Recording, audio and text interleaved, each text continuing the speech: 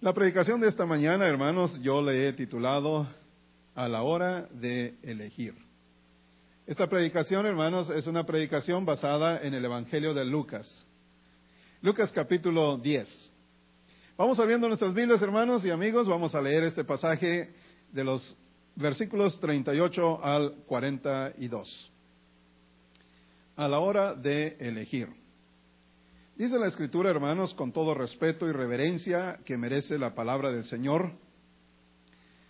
Dice así: mientras iba de camino con sus discípulos, Jesús entró en una aldea. Y una mujer llamada, ¿cómo? ¿Cómo se llamaba la mujer? Marta. Marta lo recibió en su casa. Tenía ella una hermana llamada María, que sentada a los pies del Señor escuchaba lo que Él decía. Marta, por su parte, se sentía abrumada porque tenía mucho que hacer. Así que se acercó a Él y le dijo: Señor, ¿no te importa que mi hermana me haya dejado sirviendo sola? Dile que me ayude. Marta, Marta, le contestó Jesús, estás inquieta y preocupada por muchas cosas, pero solo una es necesaria. María ha escogido la mejor y nadie se la quitará. No sé sobre qué bases tome usted decisiones, pero la mayoría de los seres humanos, la mayoría de nosotros, basamos nuestras decisiones en 4 motivaciones. Número 1, a veces tomamos decisiones basadas en las circunstancias que estamos viviendo. Algunas otras veces basamos nuestras decisiones en las conveniencias que encontramos alrededor de nosotros. Otras veces hacemos elecciones basado en las críticas de aquellos que están a nuestro alrededor.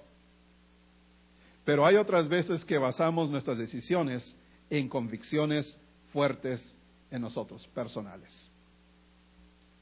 Y son solo aquellas decisiones que están basadas en nuestras condiciones o convicciones más bien, las que perdurarán y dejarán un legado para la posteridad.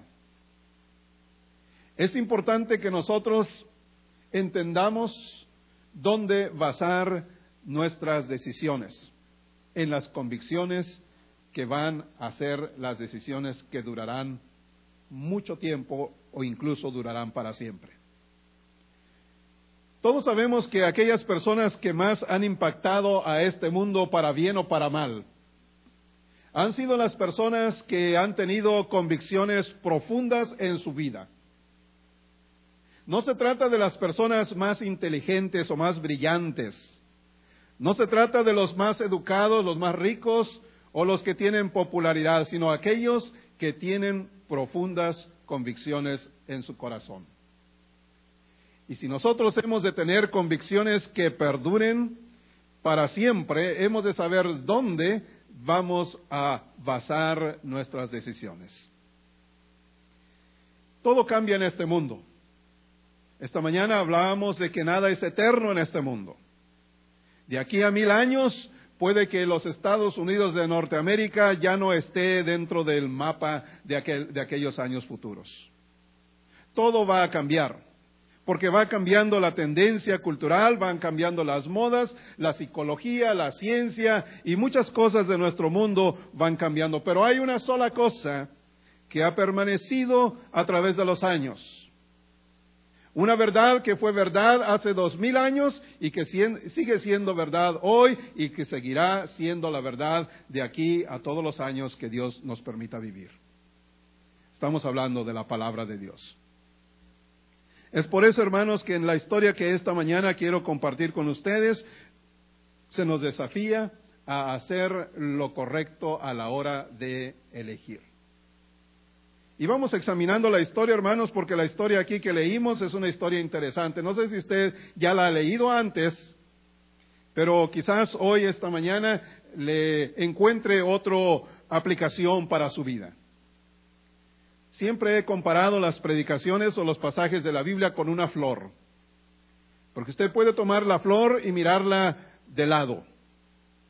Usted puede tomar la misma flor y mirarla hacia abajo. Usted puede levantar la flor y mirarle hacia arriba. Puede darle vuelta y usted mira otro ángulo. Y cada vez que usted la mueve, usted observa otra faceta de esa misma flor. Puede ponerla en contraste con la luz o en contraste con la oscuridad y la flor como que adquiere otro matiz. A veces la palabra de Dios es así. Leemos la Biblia y la podemos volver a leer y encontramos otra faceta que nos es útil en nuestra vida práctica. Así que esta mañana, hermanos, yo les animo a meditar un poquito y luego veremos la aplicación de esta historia. Dice la Escritura aquí que acabamos de leer, y déjeme decirle que el Evangelio de Lucas es el único que registra esta historia que acabamos de leer de María, Marta y Jesucristo. Y nos dice aquí la historia que Jesucristo iba rumbo a esta ciudad de Jerusalén y llegó para detenerse en este hogar de Marta y de María. Por la información que tenemos en otras partes de la Biblia, sabemos que se llamaba este lugar, esta ciudad, la ciudad de Betania. Hacia este lugar llegó Jesucristo y entró a la casa de Marta y de María. Y vemos que el día comienza bien, cuando Marta recibe con gusto a Jesucristo que viene para visitarlos. Porque no hay nada más agradable que un amigo que venga a visitarnos, ¿no es cierto? Cuando llega alguien a quien amamos, a quien queremos, con quien disfrutamos de su presencia, nos sentimos contentos y el día se nos alegra. Marta se alegró porque había venido Jesucristo a su casa y todo había comenzado bien. Parte de las reglas de aquel tiempo era preparar una comida para su invitado. Era parte del protocolo social, del buen anfitrión, del buen recibimiento, de una buena bienvenida. Y Marta inmediatamente se puso a preparar una comida. Algunas veces cuando yo he ido a algunos hogares, ya han preparado la comida. Y en algunas culturas no nos invitan a comer mientras están comiendo.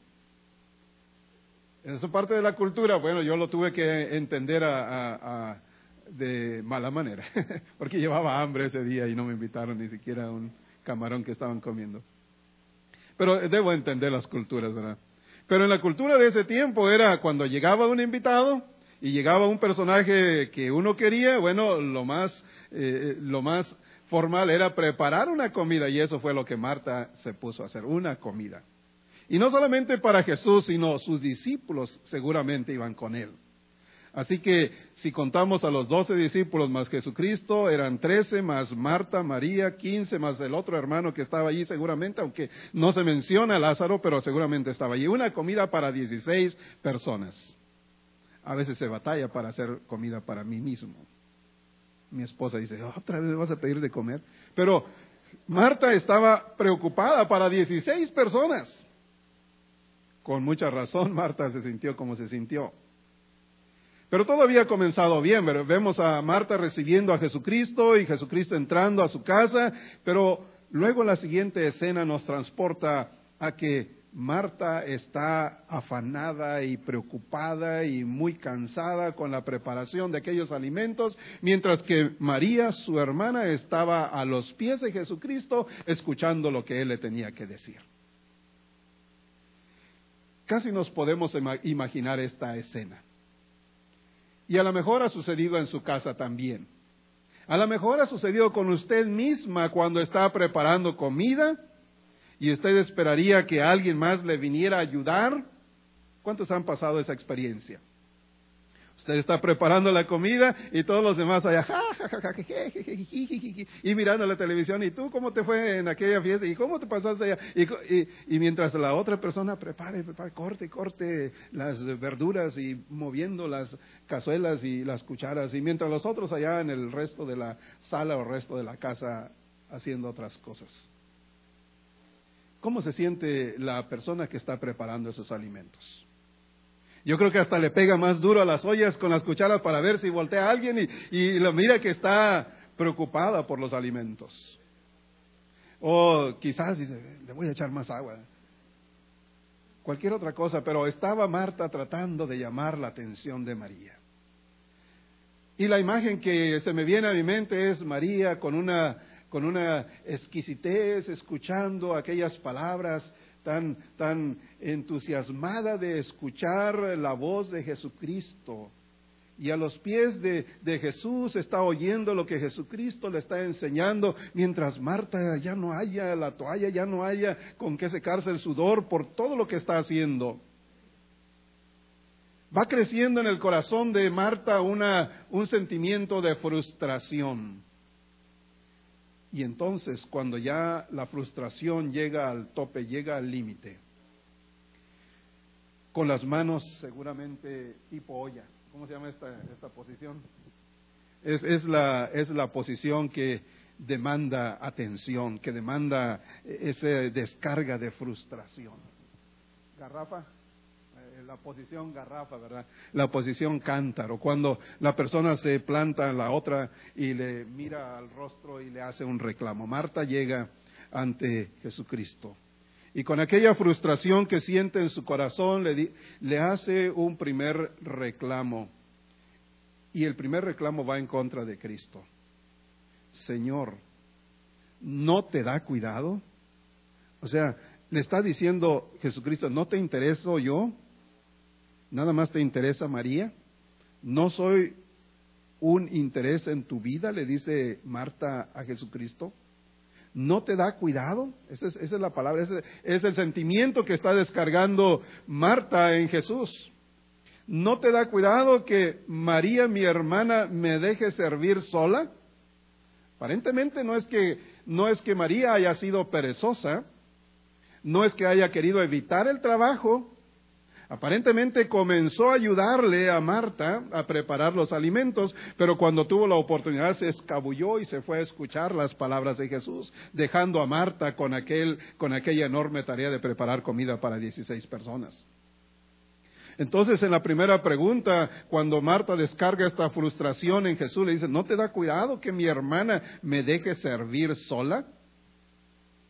Y luego le da una orden a Jesús, dile que me ayude. No se estaba dirigiendo a María, oye María, ayúdame, ¿no? Por favor. Le estaba pidiendo a Jesucristo que fuera un intermediario y le dijera a María, que reprendiera a María, oye María, ¿cómo es posible que dejes a tu hermana Marta a hacer sola la comida? Ve, rápido a ayudarle, porque quiero comida buena. Marta esperaba que Jesucristo conviniera con ella y que Jesucristo le llamara la atención a María y le dijera, María, levántate y vete a ayudarle a tu hermana. Ándale, rápido. Y luego la escena que se debió haber dado en ese momento, había visitantes, todavía hubiera llegado por atrás y le hubiera dicho en el oído, Jesucristo, oye, dile a María que me ayude, ¿no? Pero era una escena donde no te da cuidado, o sea, es una escena donde Marta descarga su frustración con aquellas palabras. Y en lugar de que Marta pudo haber encontrado un aliado en Jesús, parece ser que en lugar de eso, Jesucristo le dice, Marta, Marta.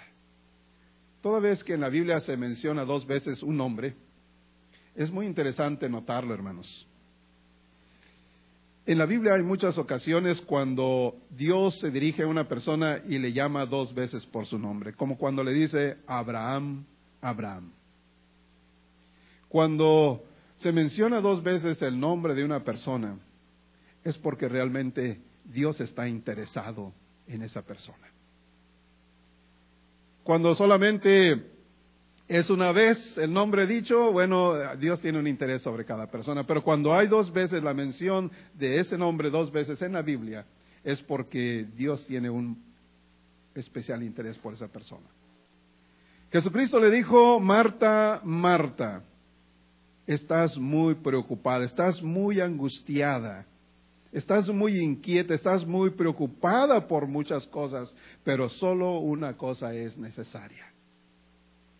O sea que la regañó, en lugar de que Marta encontrara un apoyo en Jesús. Y eso parece que le pasa seguido a mi esposa. A veces No sé si a veces busca como Marta, ¿verdad? Un apoyo, y a veces yo le contesto con otra palabra, no solo de pan vivirá el hombre, cosas así, ¿verdad? Y entonces yo me imagino que siente como Marta. Marta se sintió así, va buscando apoyo en Jesús. Oye, dile a mi hermana que me ayude. Marta, Marta, estás turbada, estás preocupada, estás angustiada, estás afanada, estás ansiosa, estás inquieta por muchas cosas, pero solo una cosa es necesaria. Y María, y luego se dirigió a María, diciendo, María, señaló a María, y María ha elegido la mejor parte, la cual no le será quitada. Qué historia tan interesante, hermanos. Yo encuentro, hermanos, que María había ido a escuchar estas palabras de Jesús porque sabía quién era Jesús. Sabía que Jesús era el enviado de Dios y que las palabras que Jesús tenía eran palabras para vida eterna. Marta, por otro lado, tenía un problema, pero el problema no era realmente de las ollas, las cucharas, los tenedores, las mesas, sillas, platos y todo eso. El problema que había en Marta era en su corazón. Estaba en su corazón. Y Jesucristo, conociendo todo y sabiendo lo que hay en la vida de cada persona, por eso Jesucristo le dice, Marta, Marta, estás angustiada, estás preocupada y ansiosa por muchas cosas, pero solo una cosa es necesaria. Muchos de nosotros quizás nos identificamos con Marta, porque estamos preocupados, distraídos, ansiosos, angustiados, afanados, aturdidos, inquietos con muchas cosas, y olvidamos que solo hay una cosa necesaria en nuestra vida. Eso le pasaba a Marta. Ella estaba quizás preocupada más por la comida que por el invitado que había llegado a su casa. Estaba más preocupado en la forma de cómo servir a su invitado que por un momento olvidó que oír la palabra de Dios era más importante. Por un momento olvidó que Jesucristo es el Señor de señores, el Rey de reyes, que había venido a su casa y ella estaba dándole más tiempo a una comida que al mismo Rey de reyes y Señor de señores. Eso parece que le pasó por un momento en la cabeza de Marta. Pero ¿saben una cosa? No solamente pensemos negativamente de Marta. Porque Marta aprendió la lección. Marta aprendió, en el capítulo 11 del Evangelio de Juan, leemos que Marta aprendió la lección cuando, en aquella ocasión, cuando murió su hermano Lázaro, y Jesucristo vino a su casa 3 o 4 días después de que Lázaro había muerto. La primera persona que salió a recibirlo fue Marta. Marta se plantó ante Jesús y vean cómo se dirigió a Jesucristo. En Juan capítulo 11, versículo 21, dice que Marta salió a recibir a Jesucristo y lo primero que le dijo fue, Señor, si hubieras estado aquí, mi hermano no habría muerto. Otra vez se oye como un sentimiento de frustración, ¿sí o no? Señor, si hubieras estado aquí, mi hermano no habría muerto. Así le hizo un breve reclamo Marta a Jesucristo. Pero luego añadió algo más. Dijo, pero yo sé que aún ahora Dios te dará todo lo que le pidas. Ahora ya no se sintió frustrada solamente sin ninguna otra explicación. Ahora Marta dijo, sí, Señor, si hubieras estado aquí, mi hermano no habría muerto, pero yo ahora sé que si tú pides algo a Dios, Dios te lo dará. Y en el versículo 27 leemos que Marta dijo, Señor, yo creo que tú eres el Cristo, el Hijo de Dios, el que había de venir al mundo. Marta aprendió la lección. Marta supo quién era Jesús. Marta le dio el tiempo a Jesús. Marta rindió su corazón a Jesús, tal y como María lo había hecho. ¿Qué lecciones podemos aprender de esta historia? Yo tengo 3 breves lecciones, 3 breves puntos, hermanos, de esta lección, de esta historia que acabamos de leer. La primera cosa, hermanos, que yo aprendo de esta historia y que quiero compartir con ustedes, a la hora de elegir, siguiente slide, por favor, a la hora de elegir, lo primero que tengo que elegir es lo que sea necesario. Elige lo que sea necesario. La palabra necesario. Cuando usted va a la tienda y usted entra por la puerta y mira muchos artículos, usted lleva en su mente algo que necesita. ¿Qué es lo que necesita en su casa? A lo mejor alimentos básicos, a lo mejor algo que realmente necesita. Pero usted puede ser distraído fácilmente en la tienda. Y a pesar de que usted va con su mente que necesita algo, al final termina con el carrito lleno de otras cosas que no necesita. Lo primero que tenemos que poner en nuestra mente es, cuando tengo que ir a la tienda, no se distraiga con otras cosas, vaya y compre lo necesario. Otro ejemplo, cuando usted piense casarse, si hay alguien que aquí piensa casarse, que Dios le bendiga. Pero cuando usted piensa casarse, esto sucede muy a menudo, uno dice, bueno, yo me quiero casar, quiero entablar mi relación, hacer una relación con la persona que amo. Y luego vienen otras personas, oye, ¿por qué no llevas un vestido grande de ese tamaño con una cola de 1 metro? Y llega alguien, no, una cola de 2 metros, no, una cola de 3 metros. Y mira, también lleva una diadema, también lleva una flor, un ramo de ficticio y uno natural. Y que un cojín para la entrada, otro cojín para acá enfrente, otro para la salida. Y mira, y lleva esto, lleva aquello. Y todas las cosas que luego yo he visto a las novias sueñan con casarse. Ciertamente. Sueñan con estar al frente y ser parte de una ceremonia de bodas, pero luego andan angustiadas con muchas cosas porque todas sus amistades le dijeron que lleva esto, que lleva lo otro, que lleva aquello. Cuando yo me casé, yo le dije a mi esposa, nada más vamos a llevar Biblia y anillos. Y esa fue la ceremonia, una ceremonia sencilla con Biblia y anillos.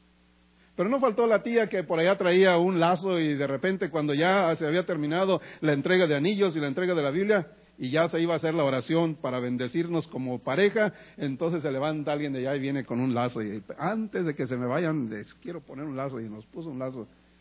Pero yo dije no, solo lo necesario. Todo lo demás es secundario. Hay cosas que son necesarias. Hay cosas que nosotros consideramos necesarias. ¿Para qué llenarse de otras cosas? Dice, le dijo Jesús a Marta, estás angustiada con muchas cosas. Y a veces así pasa en la vida. Por eso tenemos que elegir lo necesario. Pero ¿qué diremos cuando se trata de las cosas espirituales y de las cosas eternas? Ya Cristo dijo que era lo necesario. En Juan capítulo 3 leemos que Jesucristo se dirigió a Nicodemo y le dijo, una cosa es necesario, que nazcas de nuevo. No hay cosa más importante, no hay cosa más necesaria en nuestra vida que nacer de nuevo. Podemos tener los mejores logros en la vida, pero si pasamos por alto lo necesario de nuestra vida espiritual, habremos perdido todo. Podremos granjear todo el mundo si podríamos, dice Jesucristo, pero si se olvidan de lo más esencial, están perdidos. Cristo dijo, necesitas nacer de nuevo. Y eso es lo necesario en nuestra vida espiritual. ¿Tengo que aprenderme toda la Biblia de memoria? Bueno, eso no es necesario. No podríamos a lo mejor aprendernos toda la Biblia de memoria. ¿Tengo que ser perfecto en toda mi vida? Bueno, eso es una lucha de cada día. Pero lo necesario es que nazcas de nuevo. Lo necesario. Entonces, lo primero que yo aprendo aquí de esta lección de Marta y María, hay muchas cosas en la vida que nos pueden distraer, pero tenemos que elegir lo necesario. Número 2, tenemos que elegir lo óptimo. Y si usted le pregunta al día de mañana qué cosa aprendió, a ver si se acuerda de esta palabra, óptimo. Esta palabra óptimo significa algo que no se puede ya mejorar, que es lo mejor de lo mejor. La palabra óptimo, que es lo mejor de lo mejor. Elige lo mejor de lo mejor. Eso es lo que yo aprendería de esta lección. Así como María, que María eligió lo mejor. Entre preparar comida y sentarse a escuchar a los pies de Jesús sus enseñanzas, que era lo mejor. María escogió lo mejor. Escogió lo óptimo. Y yo también tengo que aprender de esta historia que tengo que elegir lo óptimo. Dijo el apóstol Pablo, el ejercicio corporal es bueno, pero el ejercicio de la piedad es lo óptimo. ¿Me van siguiendo, hermanos? Tengo que elegir lo que es óptimo, lo mejor de lo mejor. Hacer ejercicio en la mañana es muy bueno. ¿Cuántos se levantan haciendo ejercicio? Yo ya no puedo, me duelen mis piernas, pero ¿quién se levanta haciendo ejercicio? 1, 2, 3. Eso es bueno. Pero levantarse orando es lo óptimo. ¿Se fijan? María escogió lo mejor. Yo tengo que escoger lo mejor, lo óptimo. Leer la Biblia es bueno. ¿Cuántos leen la Biblia? Muy bien, eso es bueno. Pero practicar lo que aprendemos de la Biblia es lo óptimo. ¿Tiene sentido eso, hermanos? Entonces, puedo yo leerle mucho de la Biblia, y eso es bueno. Pero si lo vivo y si lo practico, eso es lo óptimo. Estudiar una carrera en la universidad o en prepararme con un doctorado, con una maestría, con un título, un diploma, es bueno, hermanos, es bueno. Pero si yo consagro esa carrera para servir al reino de Dios, es lo óptimo. Entonces yo tengo que elegir lo óptimo. No solamente lo necesario, tengo que elegir lo óptimo. Si el domingo es el único día para pasar tiempo con la familia, eso es bueno. Pero reunirme con la iglesia es lo óptimo. ¿Se dan cuenta? María nos enseña con su ejemplo y con toda la historia que leímos, nos enseña que tenemos que elegir lo óptimo. Siempre tenemos que elegir lo óptimo. A veces que elegimos lo menor por lo mayor. Hay veces que nos perdemos en la elección. ¿Qué haré? Dice una persona, este domingo viene a visitarme un familiar y quiere que le ayude a algo y me pidió que fuera con él. Y no sé si ir a la reunión y luego venir a ayudarlo o primero ayudarlo y ya no voy a la reunión. Y prefirió quedarse con la persona. No escogió lo óptimo. Había tiempo, no era una cosa de vida o muerte. Pero a veces así uno se pierde y esta lección nos enseña a escoger lo óptimo. Y en tercer lugar, esta historia me enseña a elegir lo eterno. Hay cosas que este mundo nos ofrece con muchas ocupaciones, con muchas distracciones. El niño dice, no quiero ir a la iglesia porque quiero disfrutar mi infancia. El joven dice, quiero vivir mi juventud. El adulto dice, no tengo tiempo con tantos hijos que tengo. Y el anciano dice, esta artritis ya no me deja ir a la iglesia. El mundo nos puede ofrecer y nos puede distraer con tantas cosas. Sin embargo, yo tengo que elegir lo eterno. La palabra de Dios nos anima a buscar las cosas de arriba, las cosas que corresponden a Dios. Porque esas cosas que corresponden y que vienen de Dios, esas cosas nadie nos las puede quitar. Nosotros podremos en este mundo, o algunas personas dedican tiempo, todo su tiempo de la vida para los estudios, para los proyectos de vida, para las metas en la adquisición de bienes, pero muchas de estas cosas son temporales. Muchas de estas cosas llegan con el tiempo a ser obsoletas, no tienen utilidad, pero hermanos, tenemos que elegir por aquellas cosas que permanecen para siempre. Cuando llegue la hora de elegir para nuestro destino final, tenemos que elegir lo necesario. Tenemos que elegir lo óptimo. Y tenemos que elegir aquellas cosas que son eternas. La salvación es algo eterno, hermanos. El escuchar de la palabra del Señor, el instruirnos en la palabra del Señor es algo eterno. Porque nuestra mente, hermanos, nuestro cerebro, recibe una dosis de agrandamiento cuando nosotros oímos, cuando nosotros razonamos, cuando entendemos la palabra del Señor. Saben que dentro de la educación, dentro del sistema educativo, una de las cosas que no nos dejarán ser viejos es la cuestión de seguir aprendiendo. A medida que vamos aprendiendo y a medida que vamos conociendo palabras, conceptos, ideas, se forman imágenes en nuestra mente y nuestra mente envejece más lento. Cuando dejamos de aprender, cuando dejamos de poner en nuestra mente palabras, conceptos, ideas, imágenes, nuestra mente se va secando y nuestra mente va envejeciendo más rápido. Una de las cosas que tenemos que hacer es seguir aprendiendo, seguir aprendiendo. Nunca terminaremos de aprender quizás. Somos personas cambiantes, somos personas que vamos transformando nuestra vida todo el tiempo. Pero qué bueno que transformemos nuestra vida para agradar a Dios. Y esta historia de Marta y María, hermanos, nos enseña que a la hora de elegir, tenemos que elegir las cosas que son necesarias, las cosas que son óptimas y las cosas que son eternas. Mi consejo para ustedes esta mañana, hermanos y amigos, es que a la hora de tomar decisiones en nuestras vidas, que nuestras decisiones estén fundamentadas sobre convicciones que sean duraderas, convicciones que van a permanecer para siempre. Hoy es el día de decidir, hoy es el día de elegir a quién queremos seguir. En esta historia vemos que María eligió la mejor parte y que nadie le iba a quitar esa parte. Lo que ella decidió fue en base a su convicción de quién era Jesús. Esta mañana vamos a cantar un coro que dice: he decidido seguir a Cristo. Y le invitamos, ¿verdad?, para que usted siga a Cristo, decida esta mañana, elija seguir a Cristo. Hay una historia del Antiguo Testamento que dice que cuando Josué estaba ante el pueblo, los desafió a elegir. Y les dijo Josué a todo el pueblo reunido: hoy en este día yo quiero que ustedes reflexionen. ¿A quién van a elegir? ¿Van a elegir al Dios que sirvieron sus padres?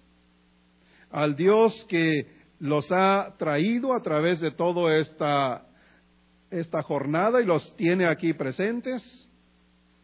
¿O van a servir a los dioses de estas naciones? Pero dijo Josué: pero yo y mi casa decido servir al Señor. Yo les animo pues esta mañana para que todos decidamos, elijamos servir al Señor. Pero si alguien no ha entregado su vida al Señor, ese es un buen momento de hacer la elección hoy, como María. Decide seguir al Señor. Nos ponemos en pie y cantamos este coro.